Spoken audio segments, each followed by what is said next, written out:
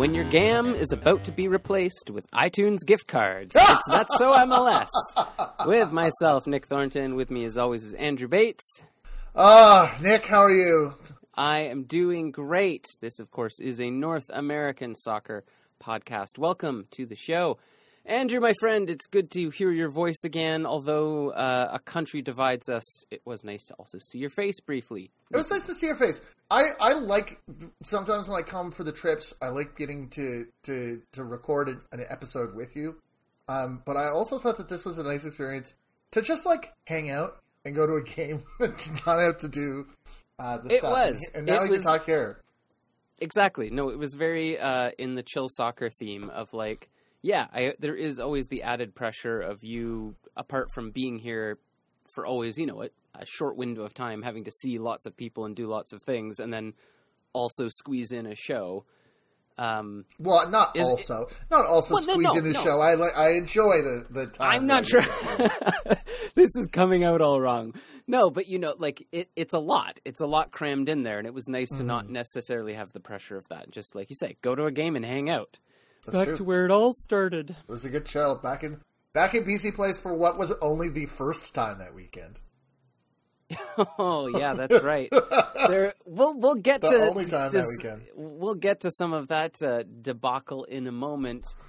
Last we talked to people was before World Cup break, obviously the international break, and so there's been a bit of MLS action. There's been lots of World Cup action and some inaction, you could say. Some job action, perhaps, is a better phrase. Would you like to hear... Sorry. And just a whole lot of other stuff going on. So I'm kind of like, where do we even want to begin here and unwrapping? I think I have an idea. It is, I think, one of the news items that is going to shape this, how we experience MLS more than maybe everything since any non-expansion news item since like the Adidas deal, I think. And that would be the announcement that over 10 years, Apple will pay MLS a minimum of $2.5 billion to carry every MLS match it says on Apple TV, but I think that it's best to think of it as its own streaming offering. It will have its own streaming price tag. First I was a little bit more hyped up about it because I thought, like, if I have Apple TV, then I will see all the MLS matches. But it's more of like the Stars add-on to Crave or whatever, where it's like, oh no, that for a extra something, you get the rest of the stuff, which is like fine, but... And I thought almost for a second... It does mean subscribing to two things, I believe. I almost thought for a second that it was going to be like One Soccer almost, except that One Soccer, Media Pro produces the games for One Soccer. Like the MLS is also the one... MLS is the one you'd think somewhat with some of the news items that have come out around this deal, around some of the changes that will be made, that Apple is going to have a large hand in bringing their sort of like production sheen to it. Then, MLS is producing the matches. It should be. I think there's a lot that can be positive and a lot. Certainly, the thing that I think that you mentioned immediately is that working through TSN on the streaming side has been a little bit of a nightmare. Well, and then just to like really sort of lob the ball to us at the beginning of the show, apparently ESPN dropped one of the MLS games this afternoon, like in the middle of a broadcast. I think it might have been the Portland game, LA Portland, which still has like 20 minutes to go, but apparently it just blanked out across ESPN networks. So yeah, I mean, there's obviously like huge mega deals like this always generally mean like somebody in a local market, probably lots of people are going to be out of jobs. That's a big concern. Or possibly, right? Like it brings a lot of questions to a lot of people's futures, and that's a very real part of it. But in terms of like a product, I mean, MLS has been incredibly difficult to grow, I think, because of all of the media blackout, region problems, and just getting quality streams. I mean, there's a lot of things that could certainly be better. And for a league that's been touting itself as this up-and-coming, world standard of leagues, frankly, the broadcast level has been pretty embarrassing. And, of course, my TSN grievances are well documented here on the show, so I don't need to go into that. But, as of right now, I don't subscribe to anything in terms of watching MLS because all of them, I feel like, charge you a premium price for a really cut-rate product that, any pirated stream will be as good as. Of course, I'm not endorsing pirating anything. I'm just saying that as a comparison. For the North American soccer fan, I think that one of the big things that came up is the continual challenge of what's going to happen with DAZN, because DAZN lost the rights to the English Premier League to Fubo, and they also, I think that it's you have to be of a particular perspective to. There's some things that you have to be of a particular perspective to want. I think in Canada, to want DAZN for just the out-of-market games is, maybe a niche offering. But sure, thankfully, I have the sort of, broken brain that likes that. But, I think a lot of people that's going to be an expensive that's going to be an expensive subscription to people. It's now down to basically just the Champions League. Yeah, and maybe the championship. I'm not sure exactly what they have there, but that's going to be an issue for them in terms of losing the rest of MLS Live, which used to be its own streaming service. The MLS used to, that's right, have its own streaming service that was an over-top service that in Canada you just had the regional blackouts where all the Canadian games were blacked out, and then in basically they got the big deal from ESPN on their last rights deal that brought all the games to ESPN3, and they've always branded the DAZN Canada wing of the service MLS Live. So it's it's the rest of MLS Live. I don't know whether or not the MLS Live branding has been absent from this new venture, so no way if that is happening. No way to be sure if that is happening. One of the big concerns is also you mentioned local broadcasters. I think that while I think Vancouver Whitecaps fans have had some problems with TSN in this way. Mm-hmm. Blake Price has been okay. I not hated him at first, but I thought the decision to drop Peter Schad was awful. And I agree. And I thought Blake's grown on me a little bit, not a ton, but it wasn't his fault. But at the time that he came over, it was just like from what he offered versus what the familiarity that and experience that Schad offered, it seemed like totally weak tea. But I would think that he's absolutely done his best, and like you said, I've grown on him a little bit. But the rest of the broadcast has been, pretty subpar. Pretty subpar, like in terms of having local people talk about the Whitecaps, or like Whitecaps oriented people talk about the Whitecaps. So it'll be interesting to see who they get, and who shifts from the various networks if certain people, if certain networks are losing games or not having access to games. I think, the number one thing, I have seen people be like, if this means that we lose Dave Johnson for DC United, I'm going to riot. The DC have said that Dave Johnson will continue in some way. MLS has said no local broadcasts.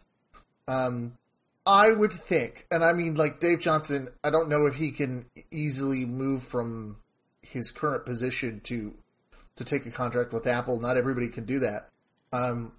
It would seem to be total madness to you do this in a way that turfs popular MLS voices in favor of a new cast of people. You should stick to a certain extent. If there is, a great connection with the fan base, they should really look at keeping them around. And especially because this is the other sort of thing that I think is really going to change things around here. They have said that all games will be on Wednesday night or Saturday night. That's it. Right. There will be no Saturday day games. There will be no Saturday 3 p.m. kickoffs. There will be no... Now, the one thing that when they say night, it's like, so does that mean all MLS? Will that be night local time? Will that be night daytime? Like, so can you it's always night somewhere. Can you have a... Can you narrow it down a little bit? Can you have a Vancouver... Dark, only after 12 p.m. Can you have a Vancouver 3 p.m. or 4 p.m. kickoff on the basis that it kind of counts as 6 p.m., 7 p.m. on the West Coast? Like how will... I assume that doesn't mean that all matches are going to kick off in the same time slot each week, but I know that I've seen concerns about that as well in terms of like, are you going to... the idea... There has long been this idea that you can sort of, roll in at 1 p.m. Eastern or 11 a.m. Pacific or whenever, and sort of watch a Saturday afternoon of MLS all day if you want. Mm-hmm. And I don't know if it's going to be. I don't know if there's going to be sort of an impact of not having that if they choose to do it all at one place. But I especially think if you're doing it all, if you're saying we're going to air every game and basically all the games have to take place at the same time, it would befuddle me to do anything other than having regional teams that you can that are familiar with a market and that you can use so there is not overlap. Yeah.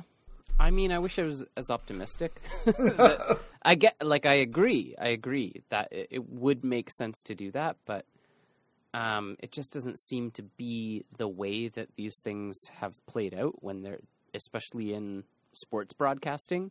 Now, that being said, like if there's a company to think differently about this, perhaps Apple might go a different way. But yeah, I agree. I mean, the strength of, I think, growing a product is being able to contextualize the teams. But I think that, like, I don't know necessarily enough about, like, what their goal for building this is. Like, what are their goals? What are their key performance indicators in all of this?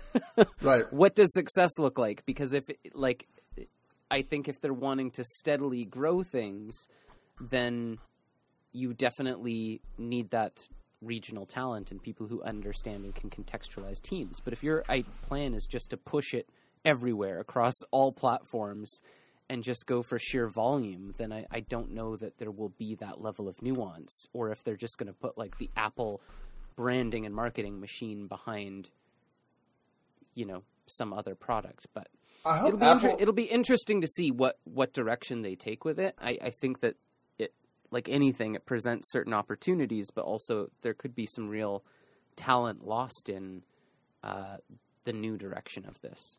The marketing can be really good. I mean, Apple has a big marketing machine, and they're willing to use it. I hope that one of my biggest complaints about everything when it comes to marketing and merchandise in this league is how samey it is with everything.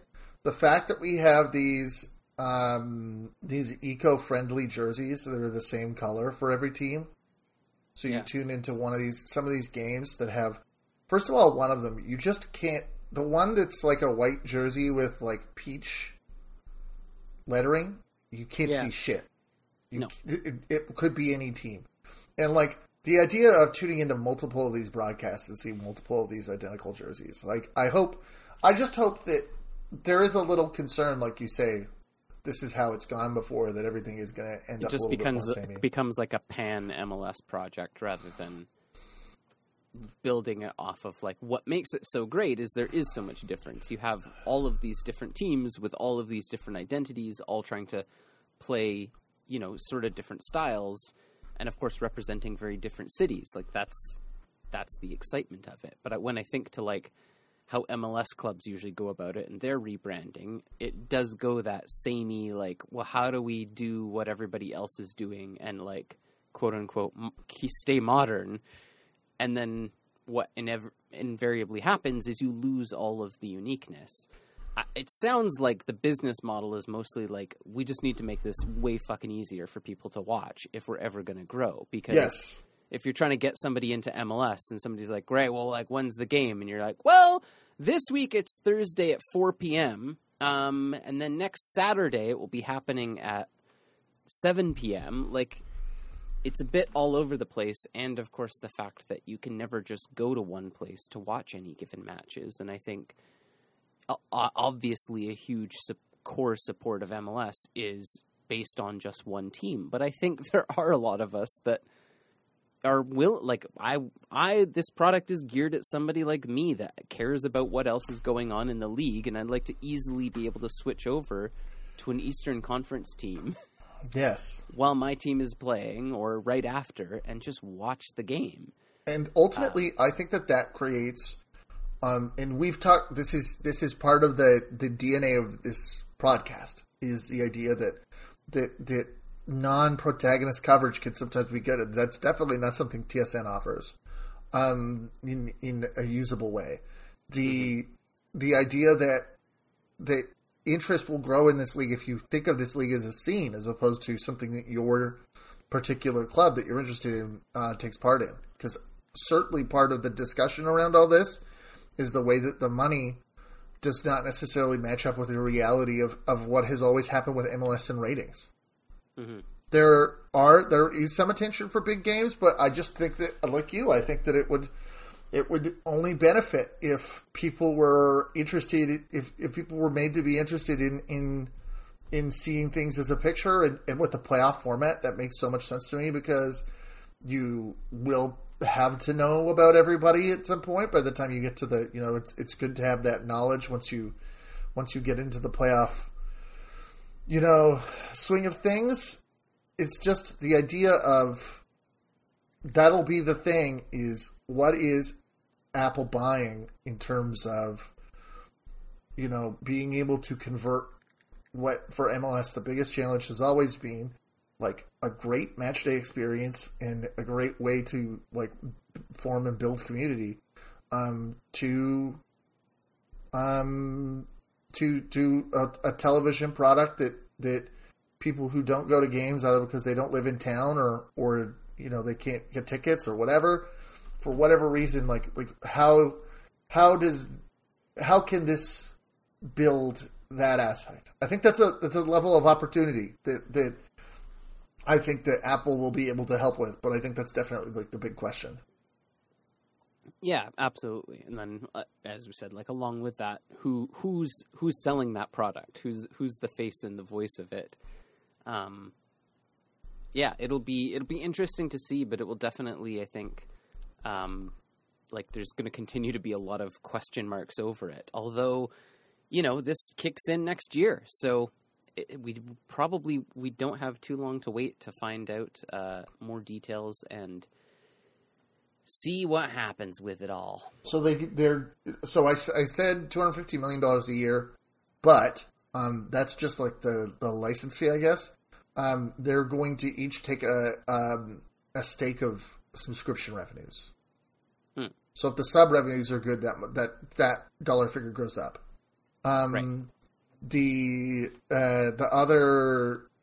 other thing I found in the small print is, unfortunately, an MLS team will have to take on Ted Lasso as a coach. Well, I can think of a few teams that could probably do with the support. Yeah. There's so many good crossover jokes to be had, though, in this Happy New Union of superpowers. They did. That's the one thing when you talk about soccer marketing, they are the one, media entity to make a soccer product, like not just a soccer product, but an American soccer product, truly mainstream. It's true. Yeah, like, I mean, I'm not connecting strings on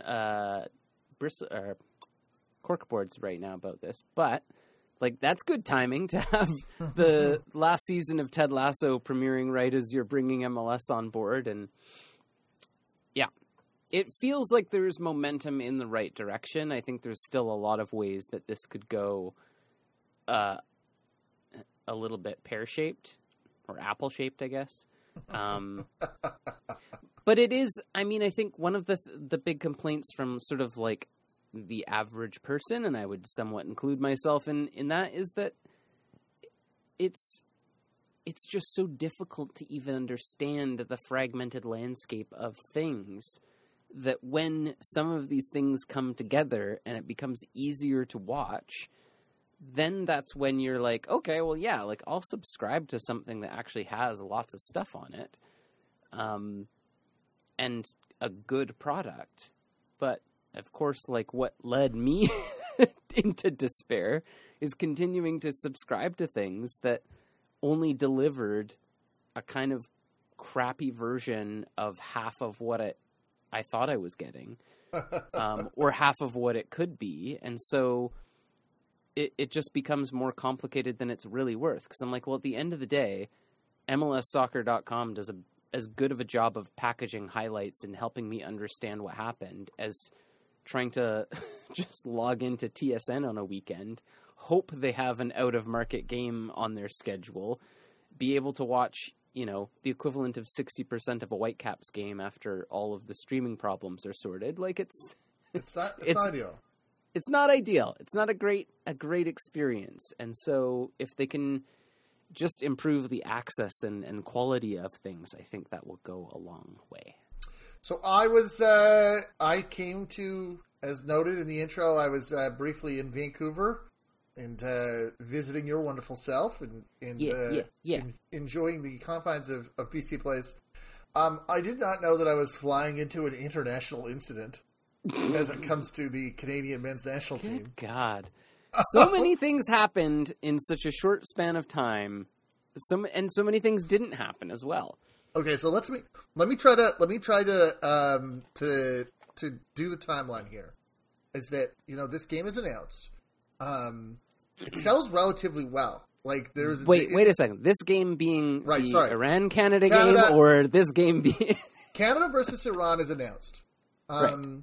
The along with a Nations League game against that was on June the 15th, if I remember. June the 5th. Yes, June the 5th, with a Curacao game in the Nations League on the 9th, and an away game in Honduras on that happened this week. So that game sells relatively well. I would say that there's sort of. This is all I thought we were going to talk about was the challenge of this story as it broke out into the mainstream with the Iran game, which was that families of people who died in the plane crash in January 2020 that has been ascribed to Iran were upset with the idea of having that game, basically calling it sports washing. The government. I think that I totally understand where that argument comes from, and I had supported that same thing in terms of like not allowing the participation of Russia and stuff.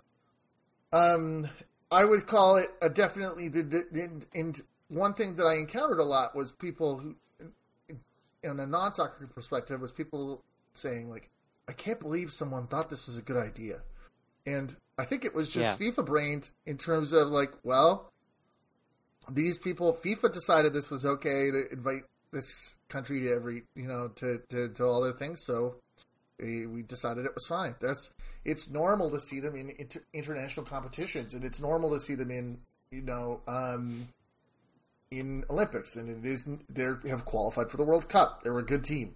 And of course there are many Iranian football fans around the world, including in Canada, who are great and deserve to support their team. Many fans of both genders also who deserve to support their team. I can understand kind of both sides of the idea of that you just did it because you didn't think it was weird.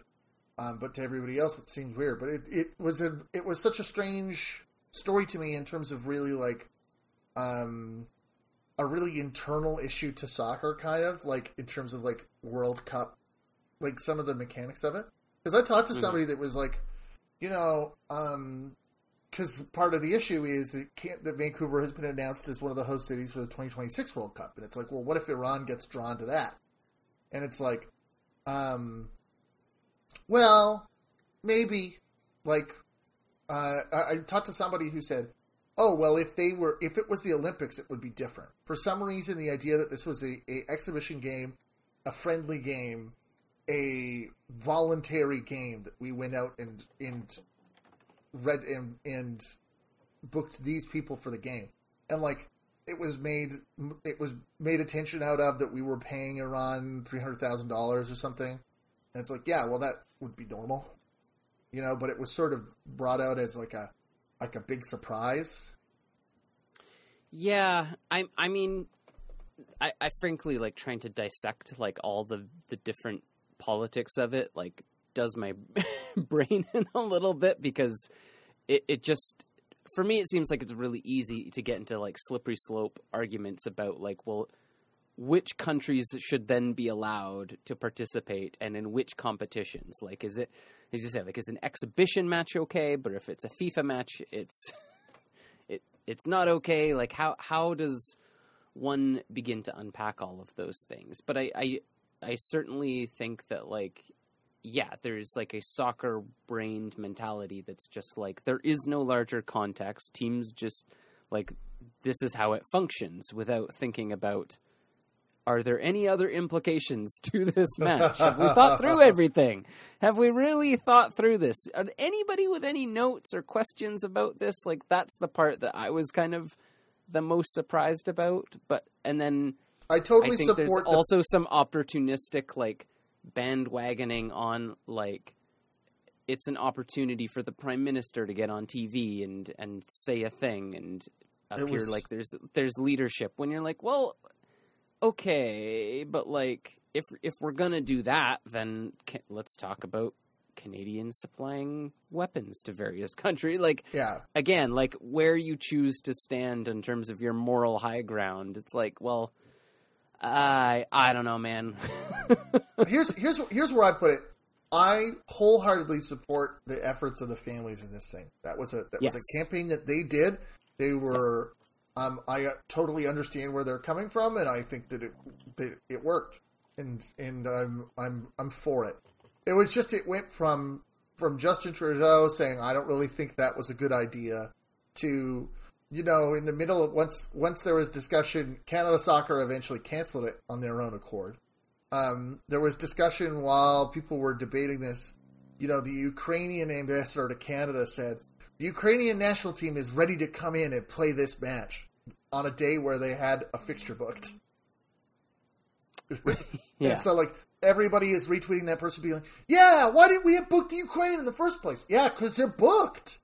I call it the Elon Muskification of communication, where it's like, let's just say the most outlandish thing we can and ignore all context just to rile anything up and get people talking. Just 'cause. It's fun to create a little mess, isn't it? So that happened. The fun part is that's all the simplest thing that happened about everything that week. That was the easy part. So I got all this. I was getting ready to go to Vancouver. So I had initially planned to hang out with my family on the Friday and then see the game on Sunday. This got canceled. We shifted those plans to Sunday. I packed my bag. I was on Flair Airlines. I couldn't have a huge bag because I wasn't going to pay for their ridiculous the high cost of having a carry-on item that you put in the overhead bin. So I was thinking, like, well, I'm not going to take my a jersey and scarf if there's not going to be a game. I didn't. I left it at home. I didn't really know. Like, I made other plans. And then on Tuesday, they announced, okay, well, we booked Panama.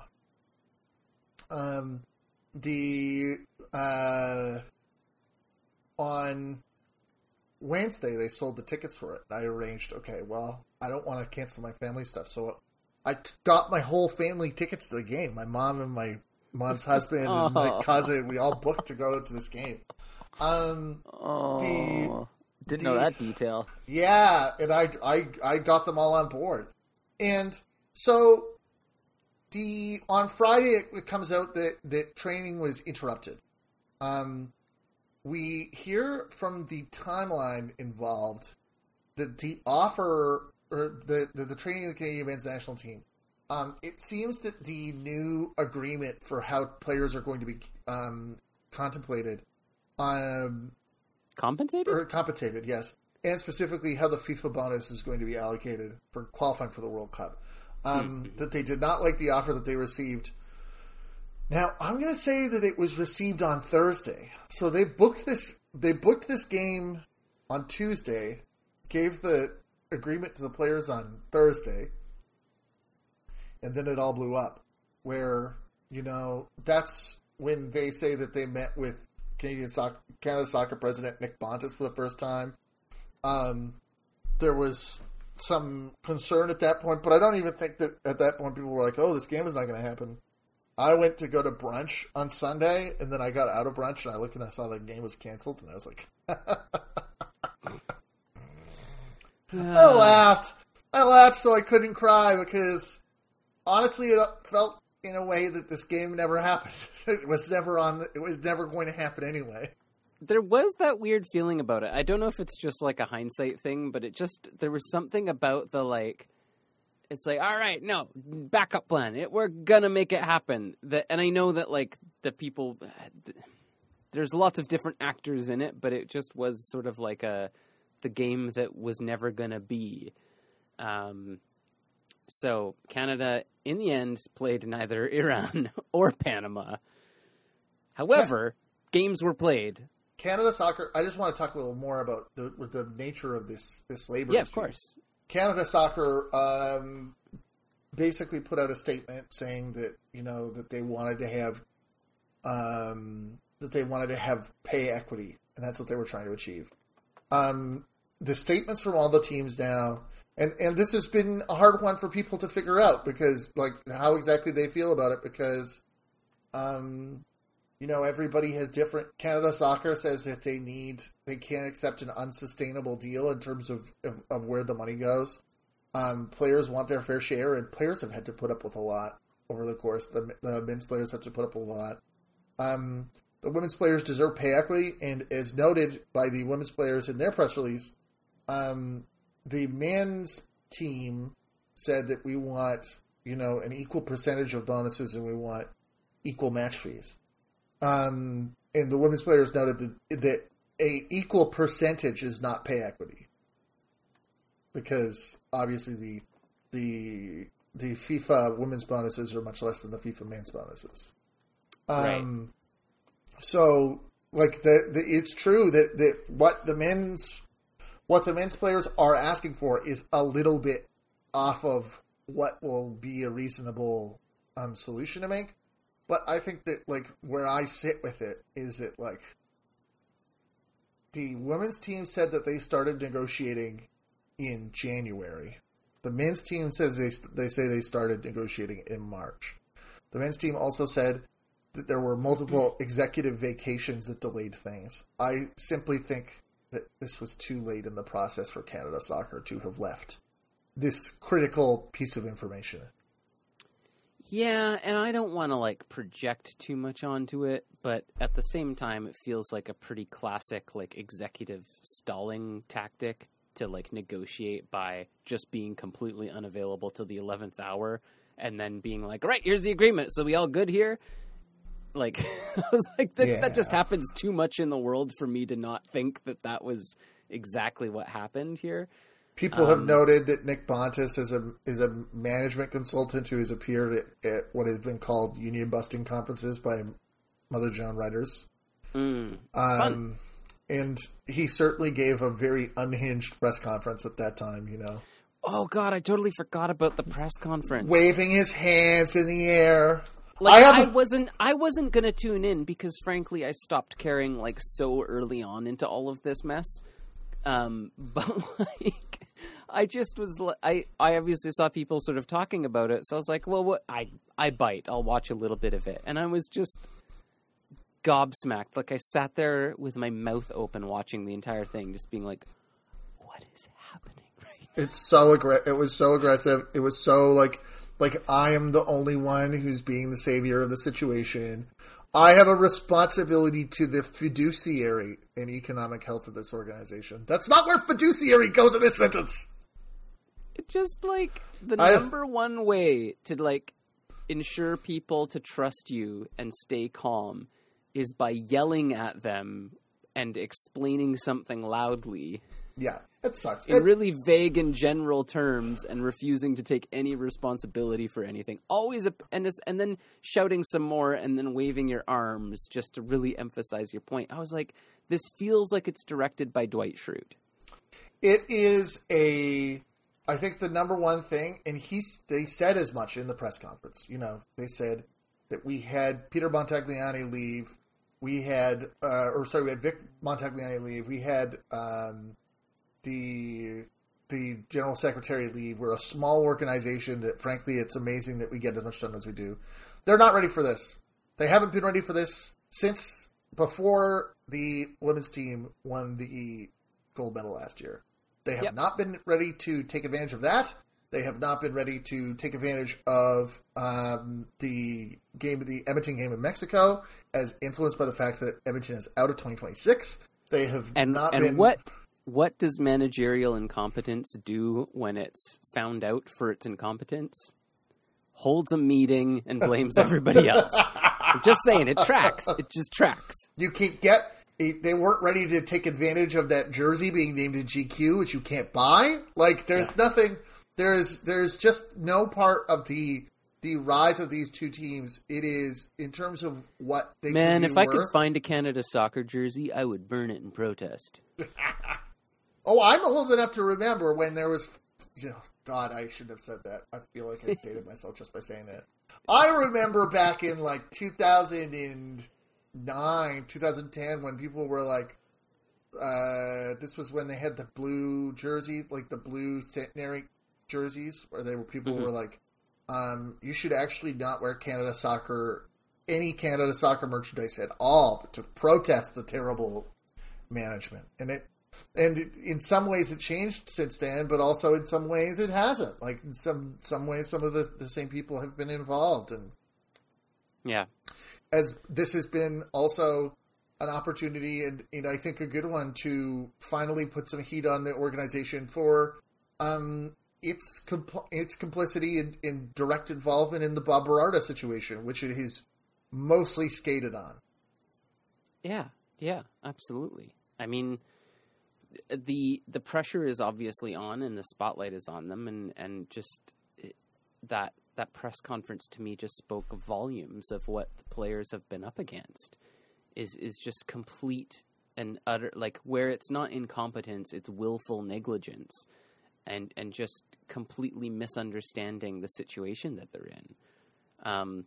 Speaking of Bob Berardi, if I might, the former Vancouver Whitecaps women's coach and former Canadian under-21 women's coach, who pleaded guilty to four of the 10 counts of or 10 sex-related charges that he faced.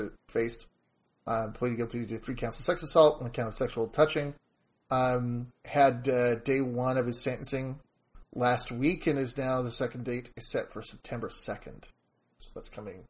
That case is continuing to wend its way through the system. Yep.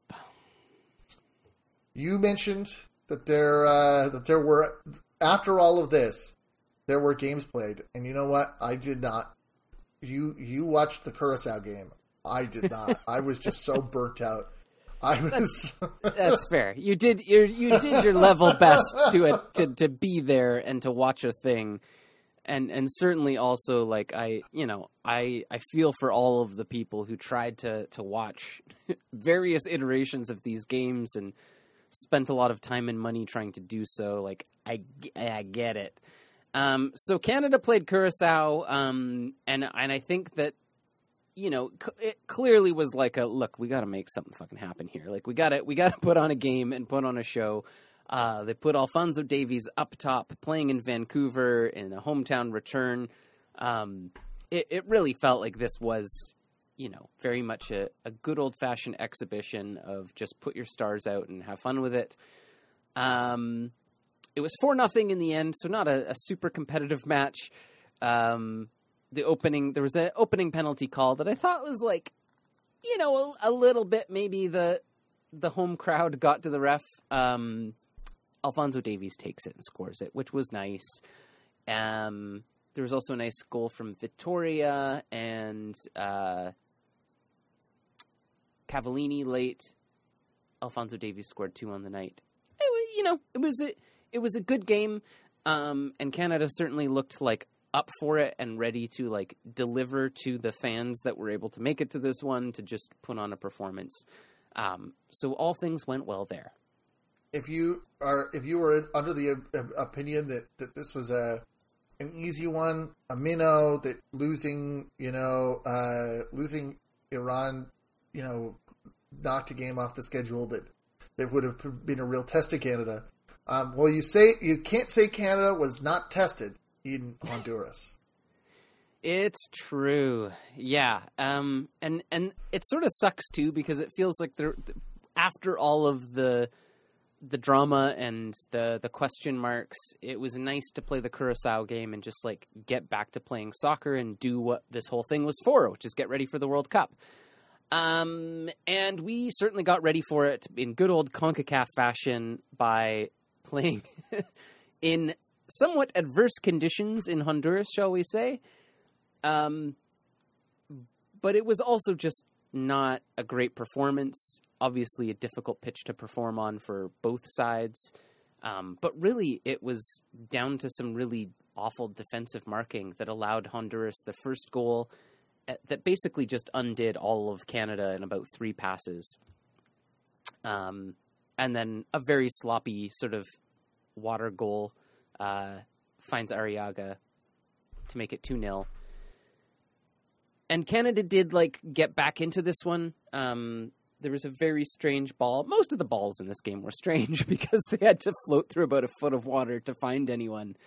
It was weird. It was wet and wild. It was a wet and wild match. It was sort of like half water polo, half soccer, really. But there's a very strange ball from, I think, a Honduras player finds its way to a surprised Kyle Larin, who very quickly realizes that he's just intercepted a pass. And he sees Jonathan David streaking onto it, who's able to score. And then it all sort of ends weirdly because Alistair Johnson gets sent off for a second yellow, both of which kind of seemed like questionable calls. Also, I feel like this is just a very CONCACAF way to prepare for the World Cup, is by getting a pretty well-disciplined player sent off and losing in what is mostly a game played underwater. It's how she goes sometimes.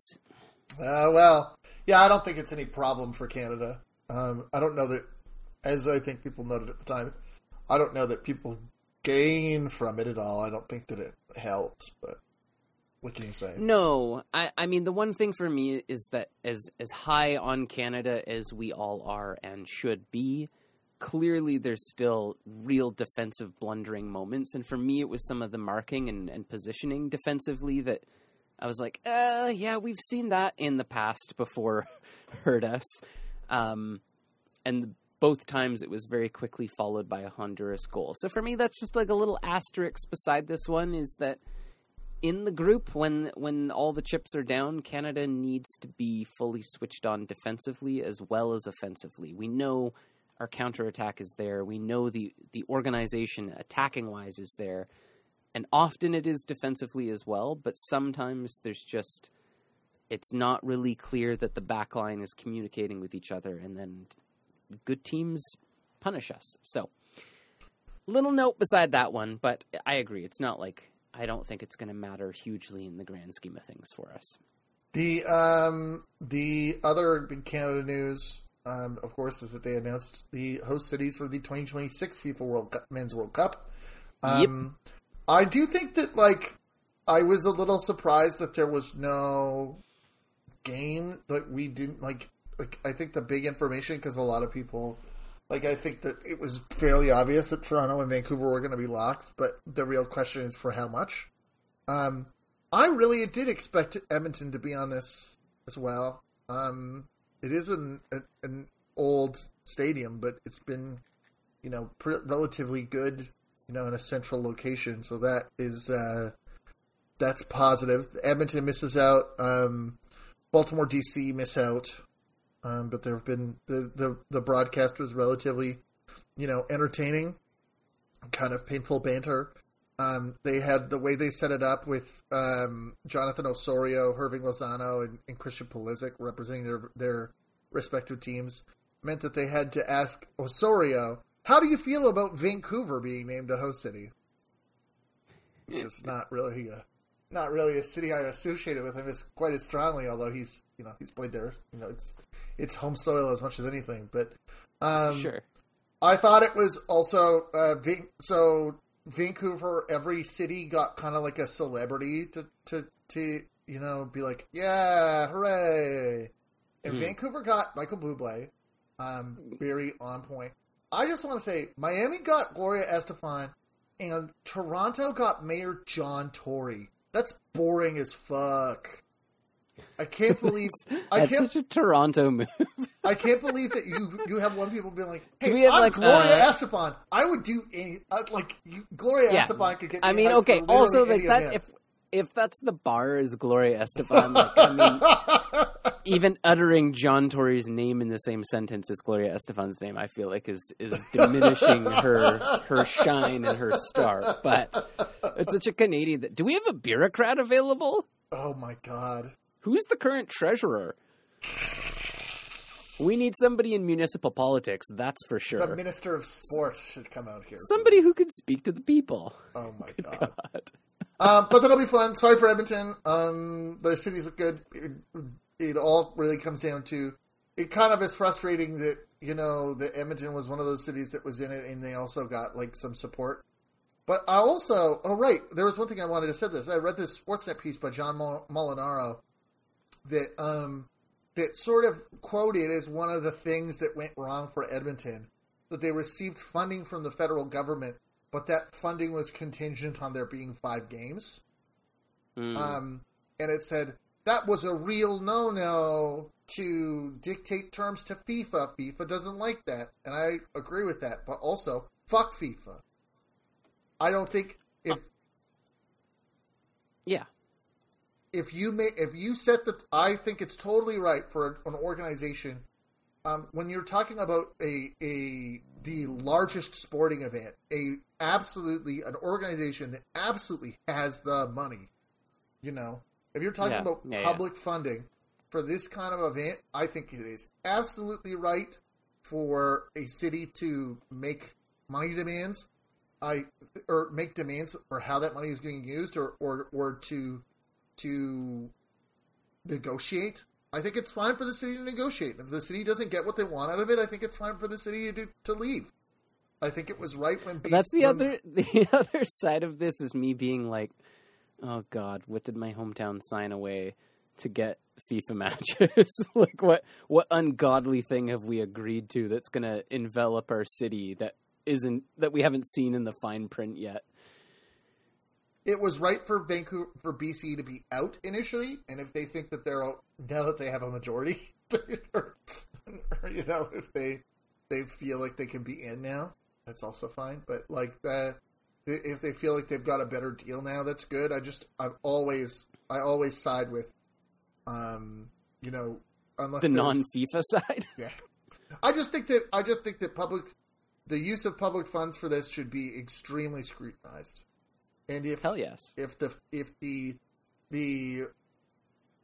public group made a request and that insulted FIFA, that's why they got left off the World Cup. Good, great, good on them. I don't mean that sarcastically. No, I think that, like, if I was an Edmonton taxpayer, I would be like, okay, well, that's a bummer we didn't bag that, and also, like, it's not the relationship you're looking for. No, exactly. He's not the one. Not the one. He's not the one. Others will come along. So in MLS, it kind of feels like right now, with some of these things, some of the big changes that have happened recently, and some of the changes to come, it really feels like this international break is going to be sort of like the chapter break on the first half and second half of the season. Yeah, that's a good way of putting it. It feels like, especially there's been some recent news and some big trades out and some big trades in. It feels like, yeah, kind of like okay, everybody back in their seats. Let's do part 2 now of this season at MLS.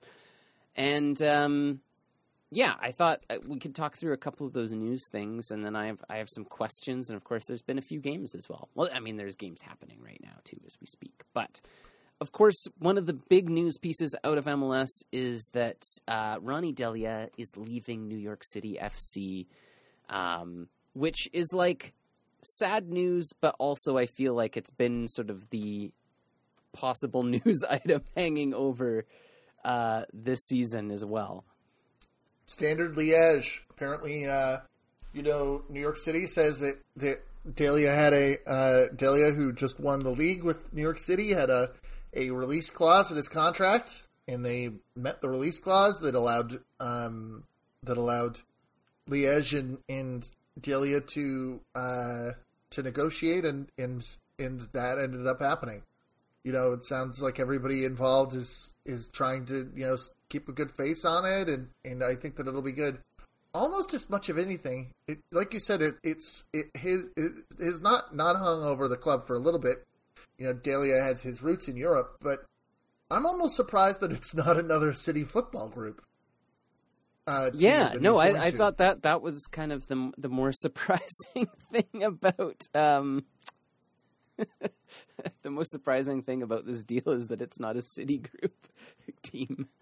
So we are getting another City Group coach. We are getting in the meantime.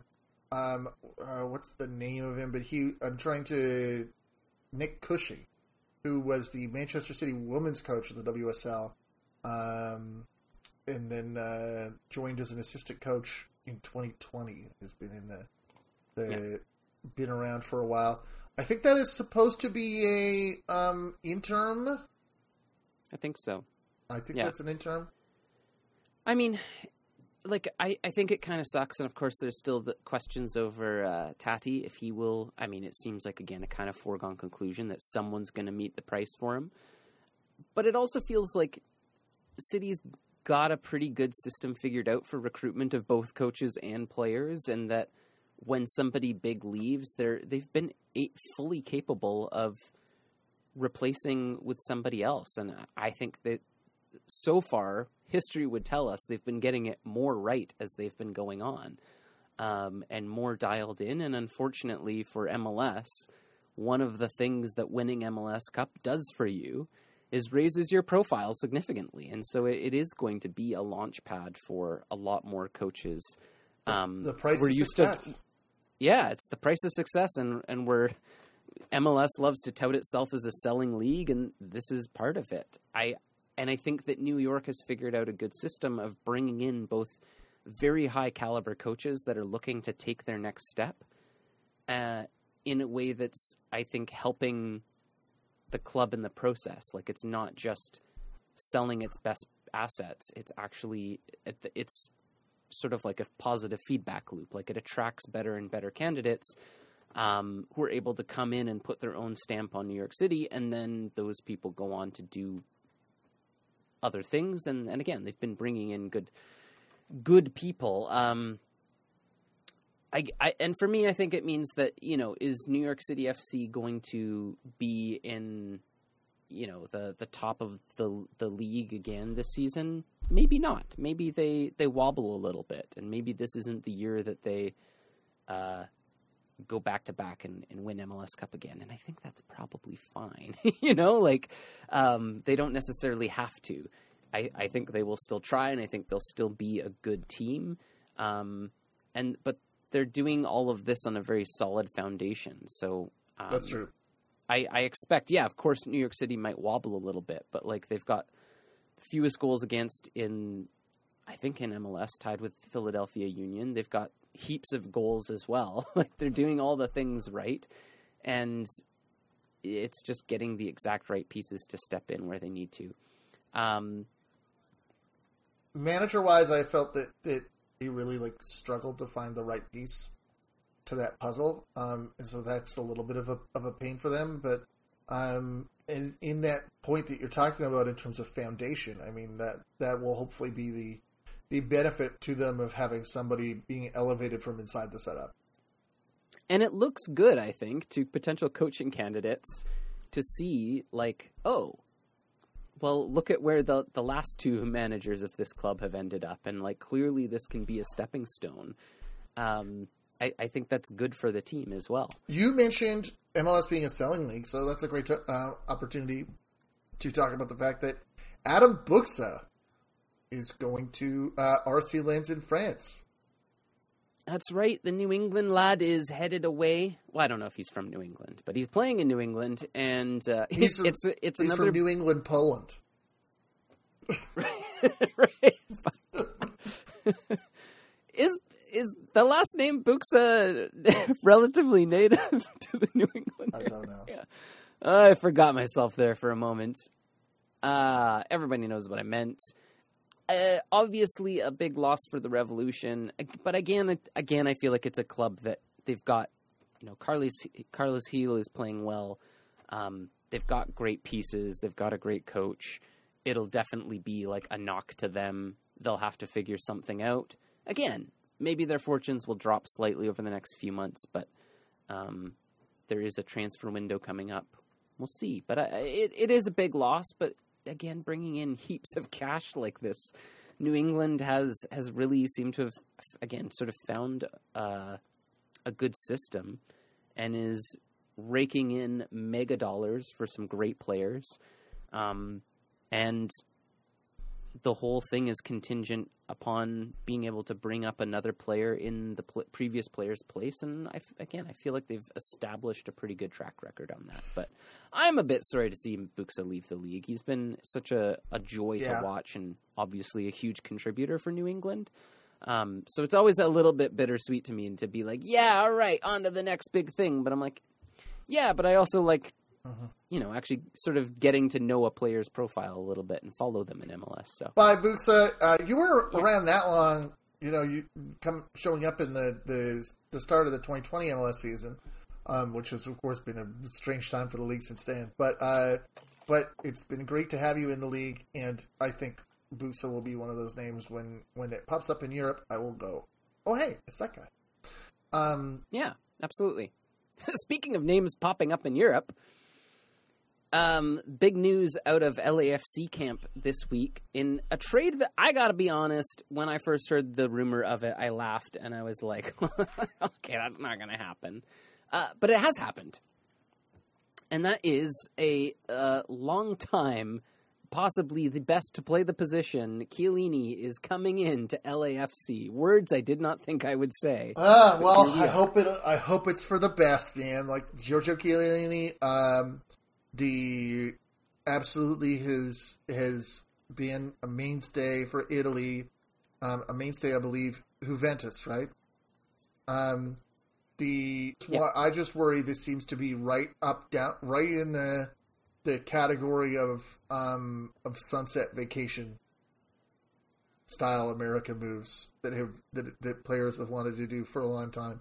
I'm not saying LAFC can't use iconic defenders, because they certainly can. But I think that that'll just depend. We talked a little bit about seeing Pirlo in NYCFC when he had his occasional spurts of effort. It'll be interesting to see. how this comes in. All right. Fair. I mean, I agree. All your points are valid. And also, I think my mind is changing on this a little bit. Because, yes, all of that is true and that all of that could take place at a 37 and, like, I believe a mere, like, month or two away from turning 38.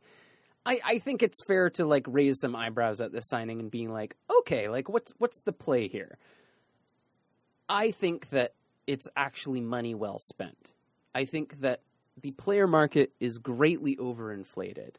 And so I think if you're going to pay top dollar for somebody, finding somebody who's looking for a good deal, but also, like, looking to have some fun and is probably going to, you know, maybe accept a more reasonable salary, because as good as Chiellini is and as high caliber as he is, I don't think he's under any pretenses of, like, he's not going to be making crazy money at LAFC, but he's probably going to make better money than he would in other leagues around the world.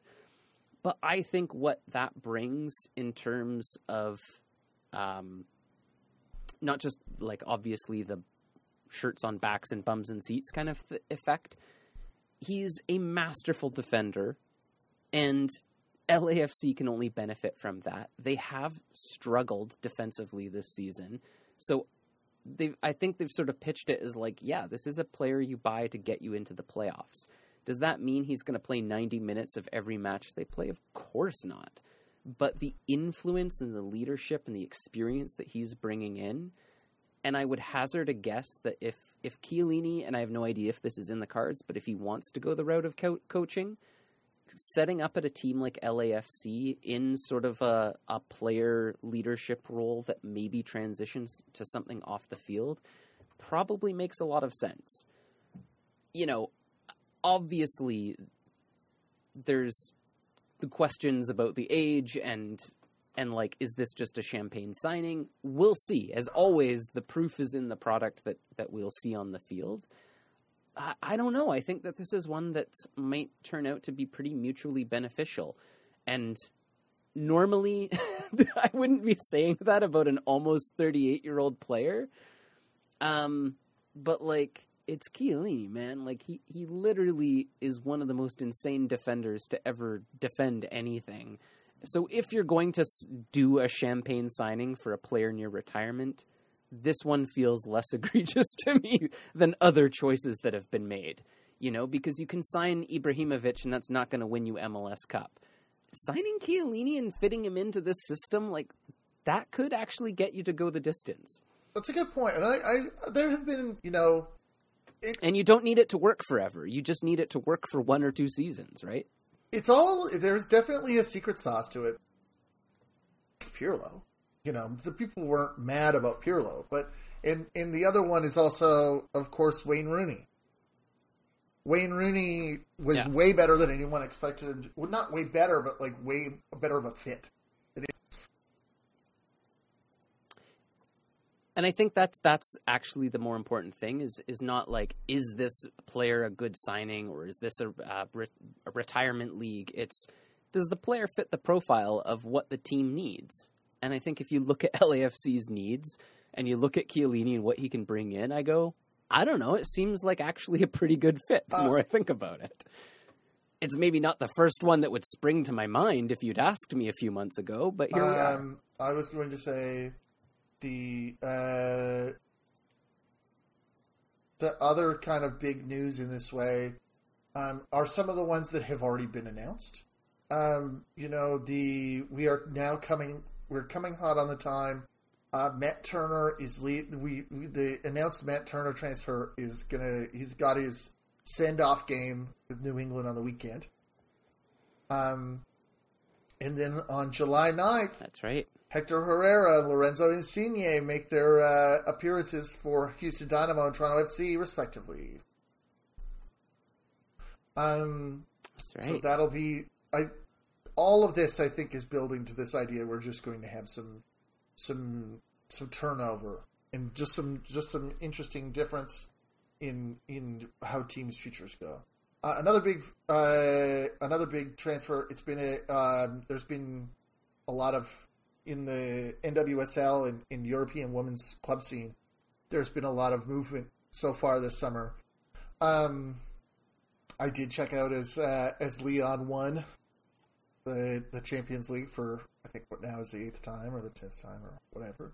I got to see Kadisha Buchanan come off the bench and win another trophy. She is now off to Chelsea. Interesting to me is that Jordan Huitema, who came on in that game, came on for PSG, and has had some success at PSG, but I think started that game on the bench.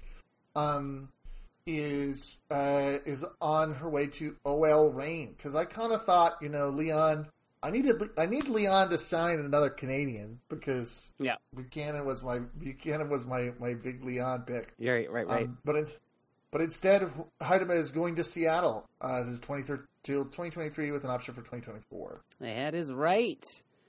That's a great signing for them, obviously, and about as close to hometown as she's going to get. So, excellent deal. Excited to have those talents back, at least in the same continent. That makes sense. So there's been MLS games, and we can talk about some of those. But I just, as a way of getting us back into things, and these are rapid-fire questions. This is not deep analysis. I just thought I'd ask you a couple of questions just to bring us back. Let's just say MLS Cup Final is happening tomorrow. Who's in it for this season? If you had to pick right now. I am loading the table so I can look at it. I would have said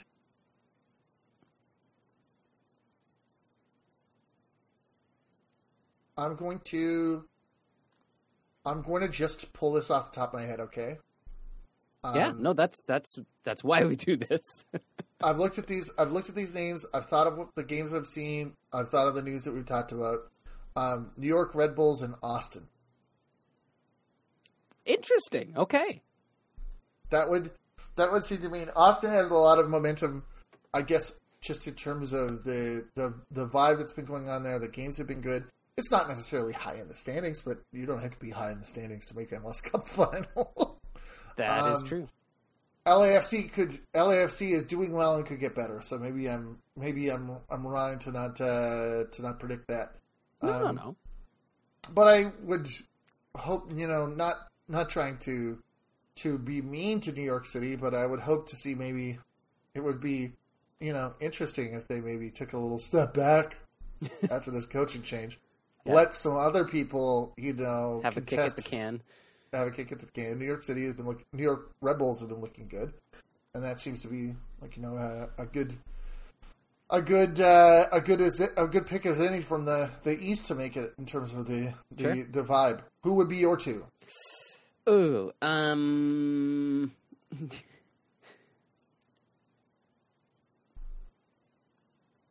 Seattle, Philadelphia Union. Ooh, that would be good. They'd be both good. I think the fun thing about both of these ones we talked about is that it would just be fun to watch. Right. There would be the fan bases would be fun. Depending on where it's held, it's there's been MLS Cups in Seattle, but I think that both those matchups seem fresh and fun to me. Yeah, I feel like Philadelphia just got so hosed last season in the playoffs that sort of became the talking point rather than how good they were. And leading up to all of that, and I think seeing what they've picked up on this season, New York City has the same goals against and more goals for, but again, without Tati, that could even out a little bit more. That's been the one thing for Philadelphia is just the ruthlessness in front of goal and really being able to turn the screw on teams. But they're just so solid and so consistent. They've got the consistency of Jim Curtin. They've got good players coming through their ranks. It just feels to me, maybe it's a bit I feel like they deserve it, but those would be my two picks. What about a team from each conference that you feel is underperforming or could take everyone by storm and sort of surprise people with what they achieve? It doesn't necessarily have to be like you think they're going to go all the way, but just a team that you feel like is kind of underrated right now or maybe not quite performing to their full levels. Of course, I always laugh when the European players don't have that same impact, but I think that the appearance of Insigne should have in a lot of people's minds, especially the teams between them and the 7th spot in the East. Hearing the one-winged angel theme from Final Fantasy VII, you know, a big boss is on his way. Yeah, and this is gonna be a scary coming. situation. I have the table open and it is moving as games kick off. Oh, because it's adding points. It's a live table, so it's adding points because it's like theoretically like a 0-0 draw. Okay, that makes sense. I would say Toronto, and I would also say in the East, Nashville. Okay, right.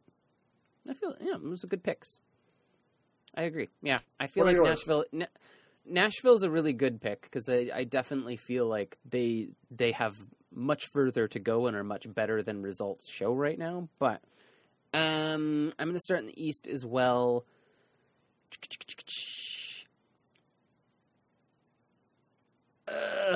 I'm going to say Orlando.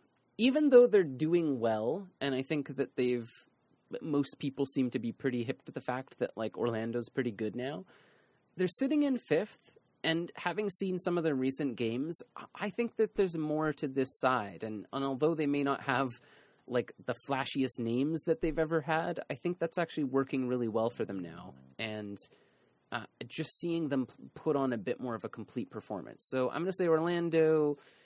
And in the West, I mean, Seattle to me is the obvious answer just because they've had to climb from so far. I still feel like it's Houston. I've yet to really be proven right on this theory that Houston is actually much, much better than they've been in a really long time. Because results keep happening that just don't go their way, or they just seem to not be able to put it all together. But I think that they could be a really devastating attacking team at points. So bit of a question mark over them, but those are my picks, Orlando and Houston. Nice. For games, we went to Vancouver versus Real Salt Lake. That's right. That was quite fun. At that time, Salt Lake was like second in the conference. There was not really the sense that it was potentially going to go well. I felt that the first half had some good movement from Vancouver, and had that. If I recall, had that goal. So everybody is feeling good. The second half had a lot more pressure from RSL. Yeah, I was kind of surprised coming into this one as well that like RSL had been playing really well, and so in the back of my mind it was like, well, it sucks that we're going to a game that I feel like it's going to be an uphill battle to win. So it was great. It was a deep Nerwinski throw that led to the Veselinovic goal, I think, in the first half. But then, yeah, it felt like RSL in the second half sort of switched on, began to cover a lot more ground. There was no real urgency from them in the first half. It really felt like they were just going to feel their way through it and see how they fared. And then I forgot who got the RSL goal in the end. It was Miram. So this was... Oh, it was Justin Miram, right. So Cody Cropper makes this amazing outstretched hand save that, like, I don't know if you VAR'd it. If you brought out the hand rule and tried to figure out exactly whether or not the ball was over the line, maybe you could still say that it kisses up against it. But without going over it all the way. But he still made the save, and then immediately... RSL make their way. Justin Miram peels it off Raposo and is able to score seconds later. Yep. Yeah, it's sort of like, I feel like most goals against the Whitecaps, you can just feel them coming. Like something shifts on the pitch, or like somebody gives it up, or gets bossed off the ball, or it's an errant pass, and you're like, well, we're probably going to pay for that. And that was all the invitation they needed. Now, from where we were sitting, the final sort of play of the match, right as things are looking like it's just going to be a draw, and at times it even looks like Vancouver's going to roll over and capitulate, there's this penalty call that, at least if I'm remembering correctly in the moment, on first blush. Oh wait, there's a. I think what I think of as an important prelude to this is that there's a lot of late pressure and the Caps are going in. It's been tough for them. It's not really feeling coordinated in any way. But there is that goal for Toussaint Ricketts. That's right. That's right. That is disallowed due to offside. That's right. Let's never forget that all Toussaint Ricketts goals count, even if they're offside. Those are the rules. This one was not allowed, but that did. So my lead into this, yes. to this play by Luis Martins, is that like the Whitecaps are putting everything forward, but kind of clumsily. They're just like lumping. They're just sort of like throwing themselves at the RSL zone. Pell-mell. Yeah. That is fair to say. That's important context. So Luis Martins gets subbed on. He makes this run in, and to my eyes at least, from behind the play, I'm going, oh, he looks like he really went over easy on that. So I'm not expecting, I see the penalty shout, and I'm thinking, there's no way they're allowing that. It's going to go to VAR. They're going to pull it back. This is why we can't have nice things. Do that whole thought spiral. And it's allowed to stand, and it's a goal, and I feel great, and then I come home and watch the highlights, and I'm like, oh no, that's a very bad challenge. That's a very clear penalty. So it's not always easier to tell in person, but Vancouver is able to come away with a very important win. That's right. Then on the 11th, so the following weekend, I was happy to see it. I was happy to see the win. I was also just like, I'll take it. Things have been weird. I'm here on vacation. I'll take it. Yeah. Following that, you had Charlotte versus New York. Charlotte at home. They have had the coping. They have had the coaching change, the coping change. It's Christian Lattanzio jumps in as an interim coach after I'm blanking right now on the name of the previous coach after replacing Miguel Angel Ramirez, who is the one who notably said, "We're screwed." Yeah, that was a kind of surprising one, right? It also feels like not really much information has still come out of it. So all that we can really say is the coach is gone. And it sounds like, maybe lost some of the locker room perhaps, but was uninvited to the party. And a Charlotte that I feel like had been doing, like, exceeding people's expectations, but maybe the story there is really that the expectations had been set too low. Decide to part ways, and things have not gone super great for them since. No. But they did get the win. No. You had Ben Bender scoring in the first half of a stoppage. I thought that was a particularly clever little first touch wobbles to get it to where he needed to be to strike it. And then at the end, Ruiz is able to peel back off behind the back line left to Derek Jones, who finds the empty net. It can happen to you. Penalty called for New York during that got called back. Sporting Kansas City, New England. It was Sporting Kansas City looked interesting throughout this whole time, but it's the goal from Bo. Yeah. Andrew Farrell was given a yellow, but I kind of think it should have been a Sporting Kansas City foul, and that gets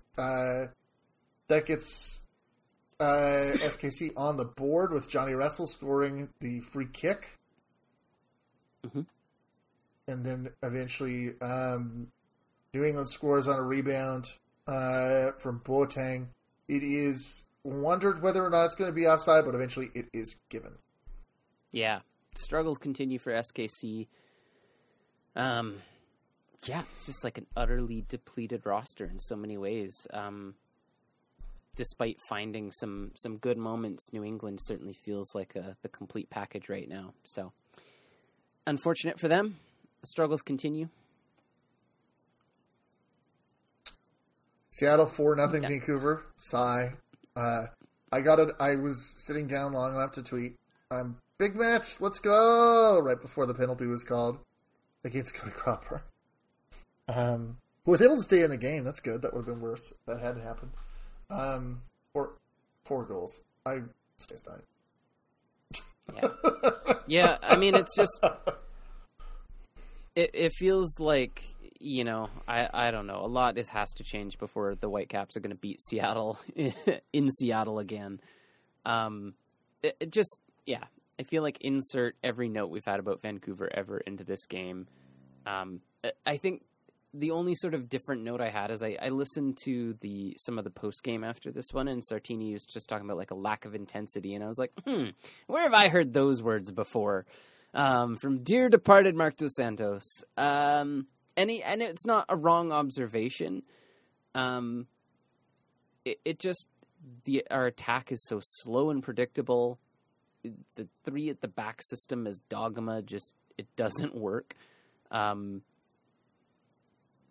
Yeah, it feels so inevitable when we face Seattle, and that just sucks as a fan to be like, well, I guess we'll go in and give it our best shot. Oh, okay. Well, we immediately concede a penalty and just then give up 3 more unanswered goals. Neato! Cool trip down the I-5. Well, there was a 0-0 between Nashville and San Jose that I skipped because I forgot about it, and also because I almost basically fell asleep through even the highlights.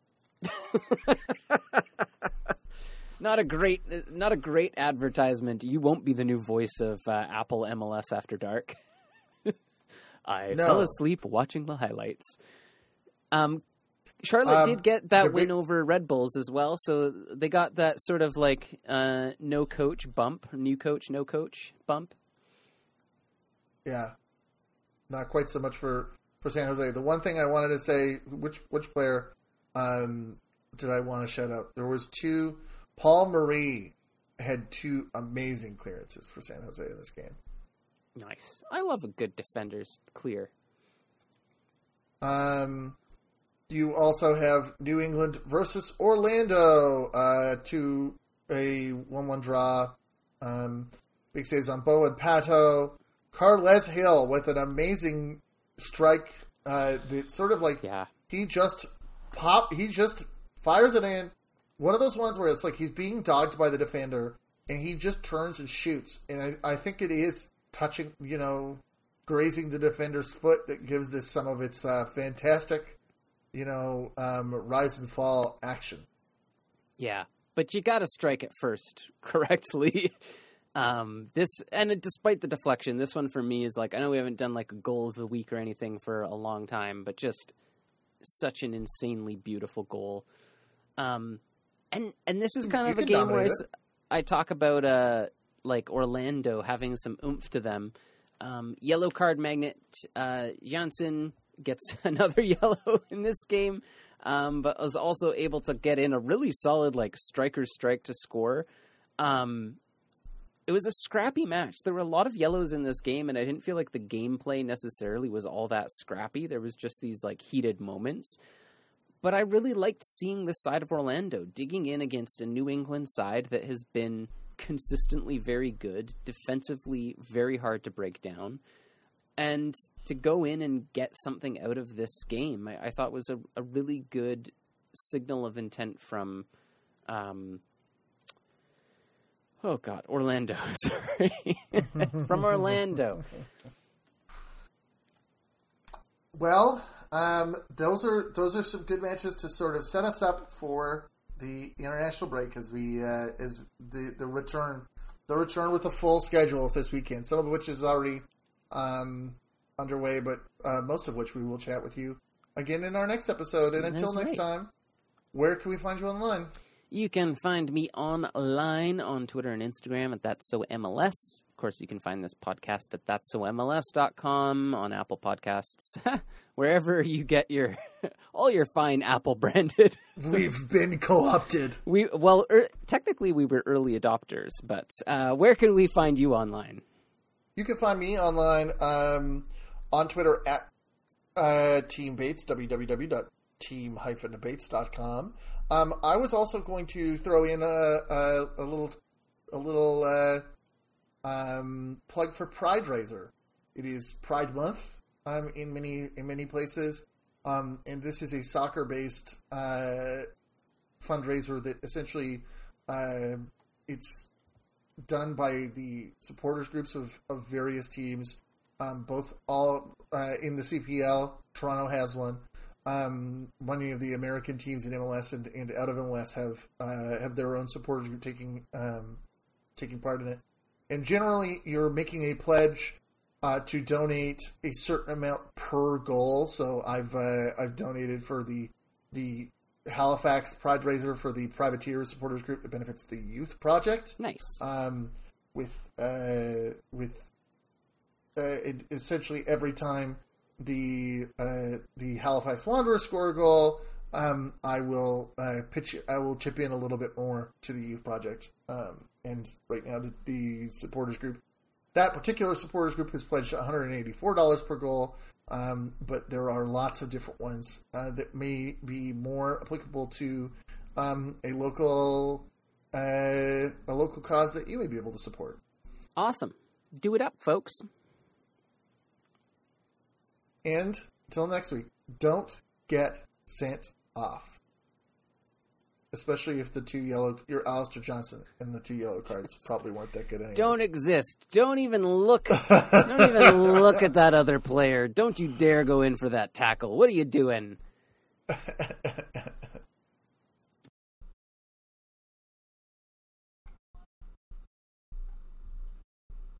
Tremendous.